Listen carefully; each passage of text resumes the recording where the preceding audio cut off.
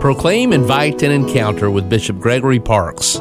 So as we celebrate Labor Day, we remember that our Catholic teaching is that work should not be burdensome, not that every day is great, but that work does provide us with dignity, to use our God-given talents and gifts to do something of value, to improve others' lives, just to improve society, and to feel good about it. So let us pray.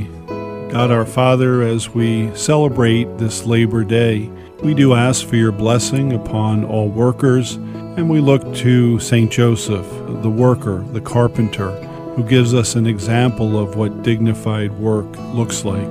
We ask his intercession, particularly upon those who may be looking for work, who may be out of work at the moment, or seeking more meaningful work in their lives.